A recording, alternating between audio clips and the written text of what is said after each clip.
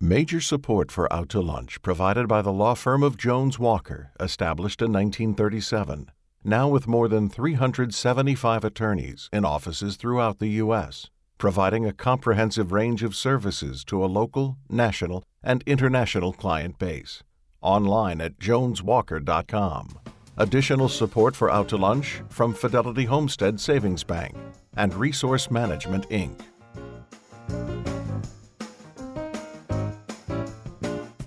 From Commander's Palace Restaurant in the Garden District in New Orleans, we're Out to Lunch with Peter Ricchiuti. Peter Ricchiuti is Tulane University's A.B. Freeman School of Business professor and economist. It's business, New Orleans style. Hi, I'm Peter Ricchiuti. Once a week, I have lunch at Commander's Palace and invite guests from the world of New Orleans business to join me. We're very proud in New Orleans that we've become one of the most popular cities in the country to launch an entrepreneurial business. We're on all sorts of top 10 and best of lists. Ironically, these honors have been bestowed on us by magazines and newspapers, including Forbes magazine, Inc., and the Wall Street Journal. I say ironically because one of the boldest, biggest, and most controversial entrepreneurial revolutions to occur in New Orleans has also led us to be dubbed by some of these same and many other publications as the only major city in the U.S. without a daily newspaper. The Times-Picayune now publishes a paper 3 days a week and is focusing its future on its web component, NOLA.com.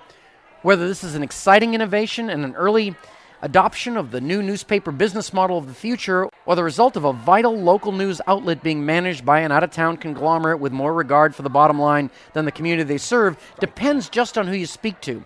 You can probably guess which side of that argument my guests on Out to Lunch today are going to be coming down on. David Francis is business manager of NOLA Media Group, the newly formed company that oversees the Times-Picayune and NOLA.com. James O'Byrne is a Pulitzer Prize-winning journalist who is director of state content for NOLA Media Group, overseeing sports, statewide politics, and market expansion projects. David Francis, James O'Byrne, thank you so much for joining me on Out to Lunch today. Thank you for inviting me. David, I'm sure in the past few months you've heard a wide range of both compliments and angry comments about the new direction of the Picayune and NOLA.com. The good part about that is your customers are passionate about your product. The difficult part is that you're in the business of making a profit, but traditionally, as a news organization, you also have a social responsibility to the city. Now, technically, discharging that responsibility isn't changed by providing news online instead of print, but not all of your customers see it that way. In a business sense, you're taking a huge risk, reorienting and re-educating your customers to consume your product in a very new way. Let's start by giving us a status report. Are New Orleanians reading the news online in the same numbers they were reading the paper when it was a daily? I would tell you that we've been pleasantly pleased with what we've seen since October 1st when we launched the 3-day-a-week newspaper. We've seen a significant growth on the online side, and I think James will talk to that in a moment. But also from a circulation standpoint, the passion you talked about for the paper and the 175 years we've been producing it has resulted in actually an increase in our circulation. So those who are concerned about what this may mean to the community in terms of the local content they were used to getting from the Times-Picayune have found themselves embracing us again. So when we issued our first publication after we went through the 3-day cycle, we saw people attitudes and behaviors change to the point now that we're very satisfied and they've exceeded our targets in terms of circulation. And I think, James, you want to talk a little bit about what's happening on the online side. We also continue to grow on the digital side of the company as well. So both sides, or the traditional paper circulation up, and then NOLA.com, are there like traffic numbers or something like that? We can actually track audience growth in real time. So we continue to grow audience on the website. We continue to, as David mentioned, grow circulation on the print side. It's been quite a pleasant surprise how well the launch has gone heretofore. And I think it's also important to note that this reorientation of our business model does not in any way, shape, or form represent a retreat from great journalism. We continue to do great journalism. We continue to be the watchdogs for this community, and we continue to take our responsibility, our civic responsibility on that front very seriously. What is required to do great journalism is not newsprint and ink. What is required to do great journalism is to have great journalists and give them the tools and the training and the necessary support to do their jobs well. And so far, we've seen a lot of success. Well, let me ask you on pure business sense. This is what folks talk about in the city is that you had a newspaper that you got money for because they had to buy the paper, and now you've driven them online to something that's essentially free. Is this? How does this model work? Well, it's actually the the notion that people used to pay for news and now it's free is actually not true. What people paid for when they paid for a newspaper was the cost of delivering paper and ink to their door. The cost of fuel, the cost of paper, and the cost of ink, and the labor cost to produce that hard copy of the newspaper and deliver it wherever you happen to be in the metropolitan area is what you paid for in your subscription. News has always been paid for by advertisers. And we know that the advertising model in the digital space is not as robust as it is in the print space. So we have By to figure not as out robust, is it on a per-page basis? What is it that people measure? the digital revenue potential compared to the audience you have in the digital space is not as great as the digital revenue, as the print revenue you get for an equal number of print subscribers. Yeah. That's still not true. But what we've seen over the last 10 years, 15 years, 20 years in this country are dramatic declines in circulation, dramatic declines in print ad revenue, and a massive shift of your audience into the digital space. So the strategy is built upon the necessity to actually go where your audience is going. Because without audience, you don't have what advertisers buy is engaged audience. And if the engaged audience is moving into the online space, you must move into the online space with them and figure out ways to engage them. Now, are they going along with you when you get to a car dealer or an advertising agency? Do they get where you're going? We've succeeded in growing revenue as well as audience in the digital space at very high rates for the last 4 years, in the 20 to 25% range, and that trend has continued. So we have seen as you show advertisers how the digital audience behaves and the different products and tools that we have to reach those audiences, we have seen them come into the digital space much more aggressively. The key is that while the print side of advertising, from a standpoint of, let's say, 10 years ago, has declined by about 65%, there is a significant growth on the online side. Now, that's on a much smaller base. So therefore, in order to be effective, not only as a business, but also be effective for your advertisers, there's a combination of the print advertising and the online piece that becomes more effective because of the tools that can be offered on the online side that simply cannot be offered on the print side, whether it's search engine maximization and other tools that we have to help our advertisers reach their customer base. So what we're talking about is a transition that reflects what's happening in the marketplace. I mean, if as a business, one of the worst things you could have is have a strategic vision that is not in sync with where your market is going. In our particular case, the market we know is going digitally, online. Our peak web audience is actually during the day. It peaks in the middle of the day and stays consistent on weekdays. So that means that a tremendous number of people are reading our content online at work. If workplaces ever banned reading news websites, we'd be in a lot of trouble. But it reflects how people actually live their lives. They may glance at the paper as they're rushing around in the morning to get to work. They may check NOLA.com throughout the day. Then we see on weekends, we see the web audience go down, but we see mobile audience go way up because everyone's running around on Saturday and Sunday. They got their phones with them. They're checking the news. They're checking their Twitter feeds. They're checking their NOLA News Twitter feed and seeing what's going on in their city. So people have a very diverse habit of consuming information. The other thing that we see in the audience is they demand the information now.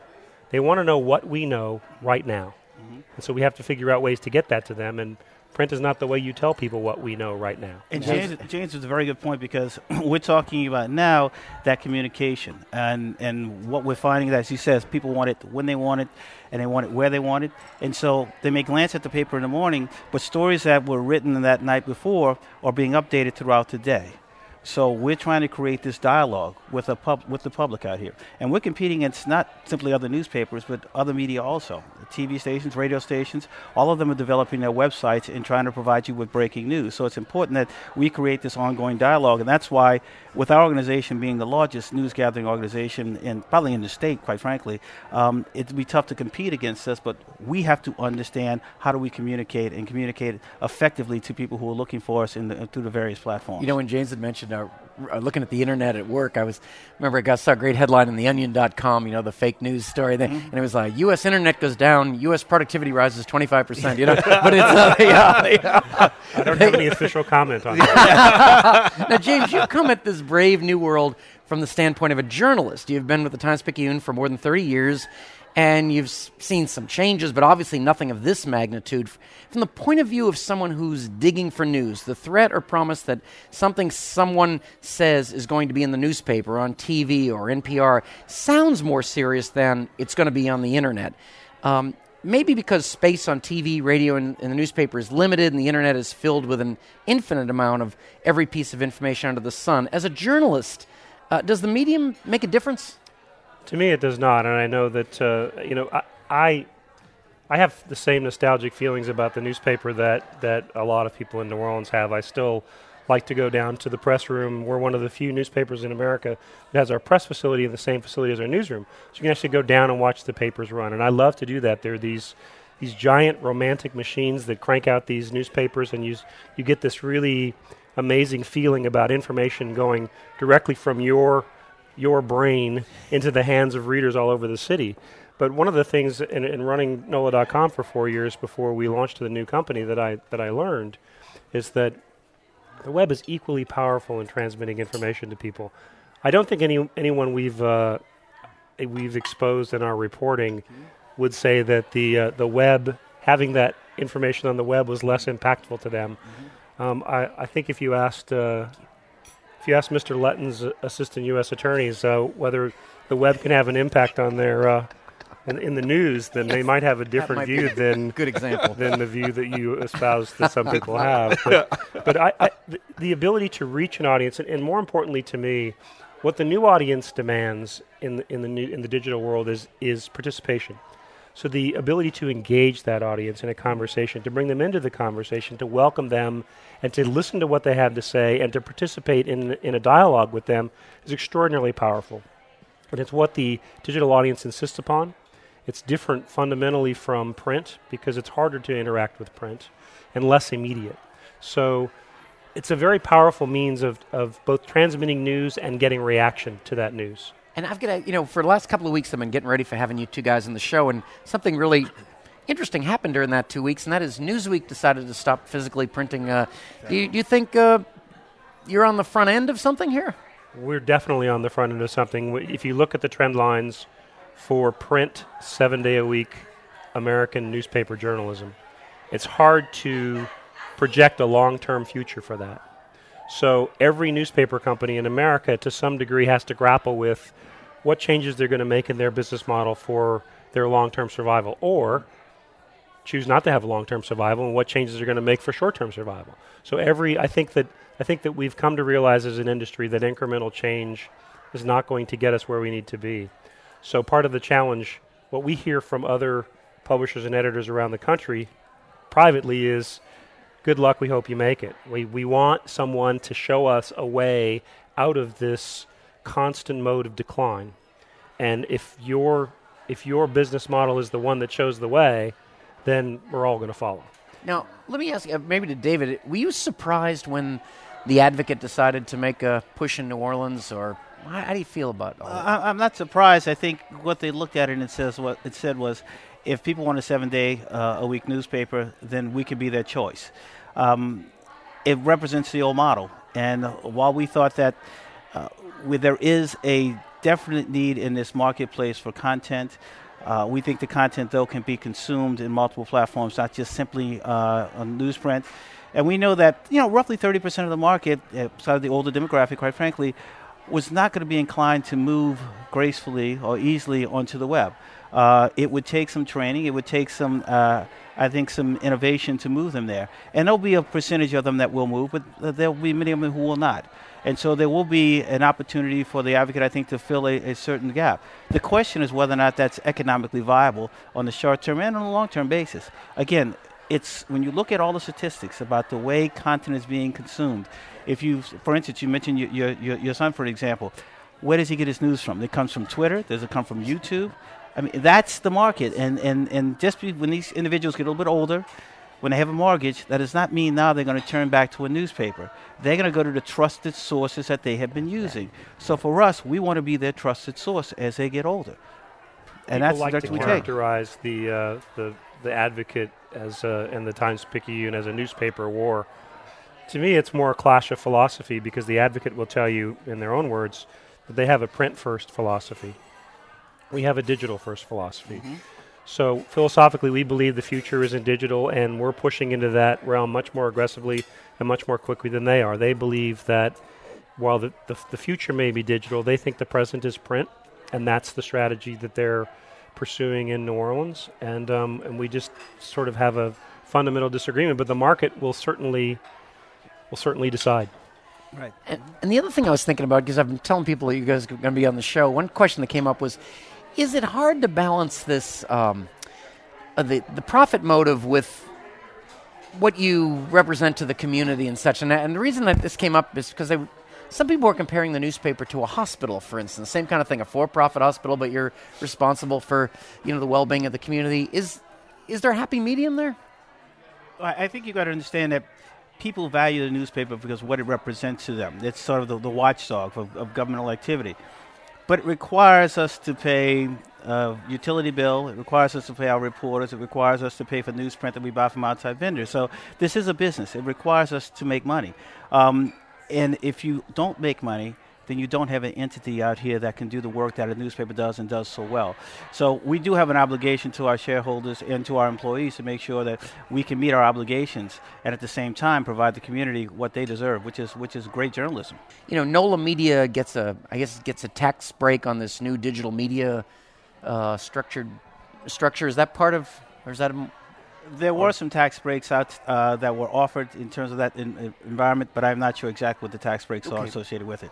And this might be more of a David question, but once again, the business model. As a newspaper, you had a monopoly, and the moat around that monopoly was sort of the barrier to entry of somebody coming up with a new newspaper and all that's required for that. But in the internet, you don't have a monopoly. You're competing against a lot of different folks, and people seem to be able to get in pretty easily. Does that scare you, or? No, I think it doesn't scare us, but it does. We have to recognize the fact, though, that if we didn't react and start to own that sort of digital space when it comes down to local news, local information, then we would indeed find ourselves victim to someone else coming into the market and taking over that space. So for us, the credibility, which is key, the credibility of the newspaper backing the website gives us a distinct advantage. So when you go to NOLA.com, somebody who's just a website. Exactly, okay. Someone who's just a website. So when you go to NOLA.com, it's being supported by the history and the reputation of the Times-Picayune, that content. So that's trusted content. And it makes a big difference to our readers and to our advertisers. It's an interesting observation to refer to the newspaper as a monopoly, in the sense that it hasn't felt like we were a monopoly the last 10 years when all of these digital outlets were taking away our audience. So you say now that we're in the internet space, we have to compete. We were competing with those internet options for people for years and years and years before we launched the new company. They are the challenge that we have as our audience moves into the digital space.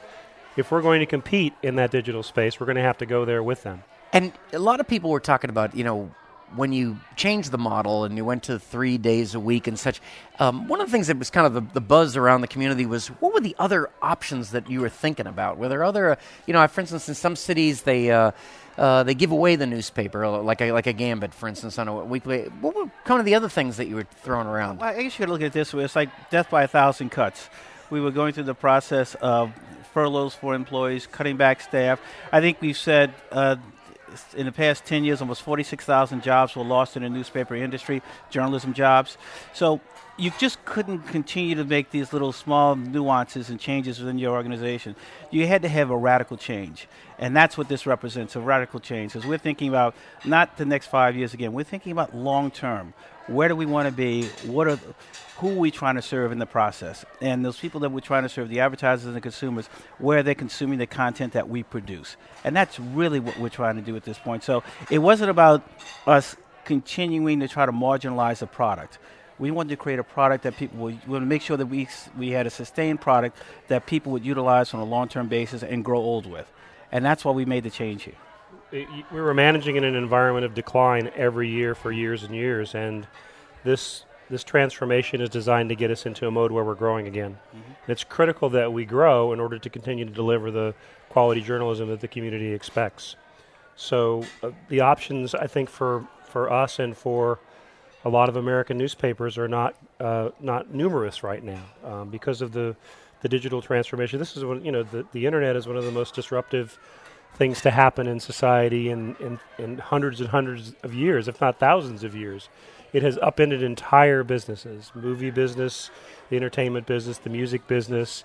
It's an incredibly disruptive force.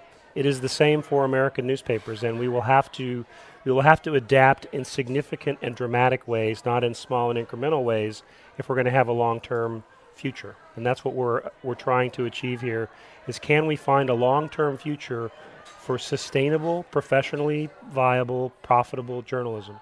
I get the feeling from your earlier comments that there are newspapers, big newspapers in the country, that are sort of looking over your shoulders saying, let me know how this goes. That's Guarantee exactly it. it. Guarantee you Guarantee that. it. Absolutely. Absolutely. And I wanted to compliment you. I was at the Hornets game last night, and you guys sponsored the limbo contest, and it was very good. It was. I don't know how the woman does it. Really, it's amazing. It's appropriate. It's a metaphor. It's David Francis, James O'Byrne. In the long and stormy history of New Orleans, I don't think there's ever been another occasion when a revamped business plan has caused such a sensation as you've brought about with the changes of the Times-Picayune. It says a lot about the high regard with which the New Orleanians hold your newspaper and the importance of your role in the city. These changes are a big deal economically, financially, socially, and as a model for the future of news gathering worldwide. We look forward to seeing where this new path takes us, and thanks for joining me on Out to Lunch today.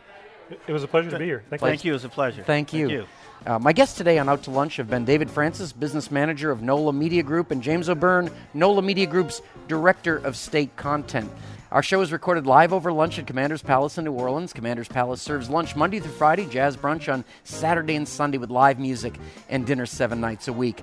The producer of our show is Grant Morris. Our technical producer is Eric Merle. Our web designer and digital guru is Dr. Cliff Brigden. Jennifer Smith is our researcher. Mitch Foreman wrote and performs all the music on Out to Lunch. You can keep up with our continuing adventures in Crescent City commerce by liking It's New Orleans on Facebook, and you can get in touch with us and sign up for our mailing list at itsneworleans.com, and you can follow us on Twitter. We're at It's New Orleans. To listen to past shows or get this show as a podcast, go to wwno.org or itsneworleans.com. Out to Lunch is a production of INO Broadcasting and WWNO for itsneworleans.com and WWNO 89.9 FM. Until we meet again around the table here at Commander's Palace, I'm Peter Ricchiuti. Thanks for joining me on Out to Lunch. Major support for Out to Lunch provided by the law firm of Jones Walker, established in 1937, now with more than 375 attorneys in offices throughout the U.S., providing a comprehensive range of services to a local, national, and international client base. Online at joneswalker.com. Additional support for Out to Lunch from Fidelity Homestead Savings Bank and Resource Management, Inc.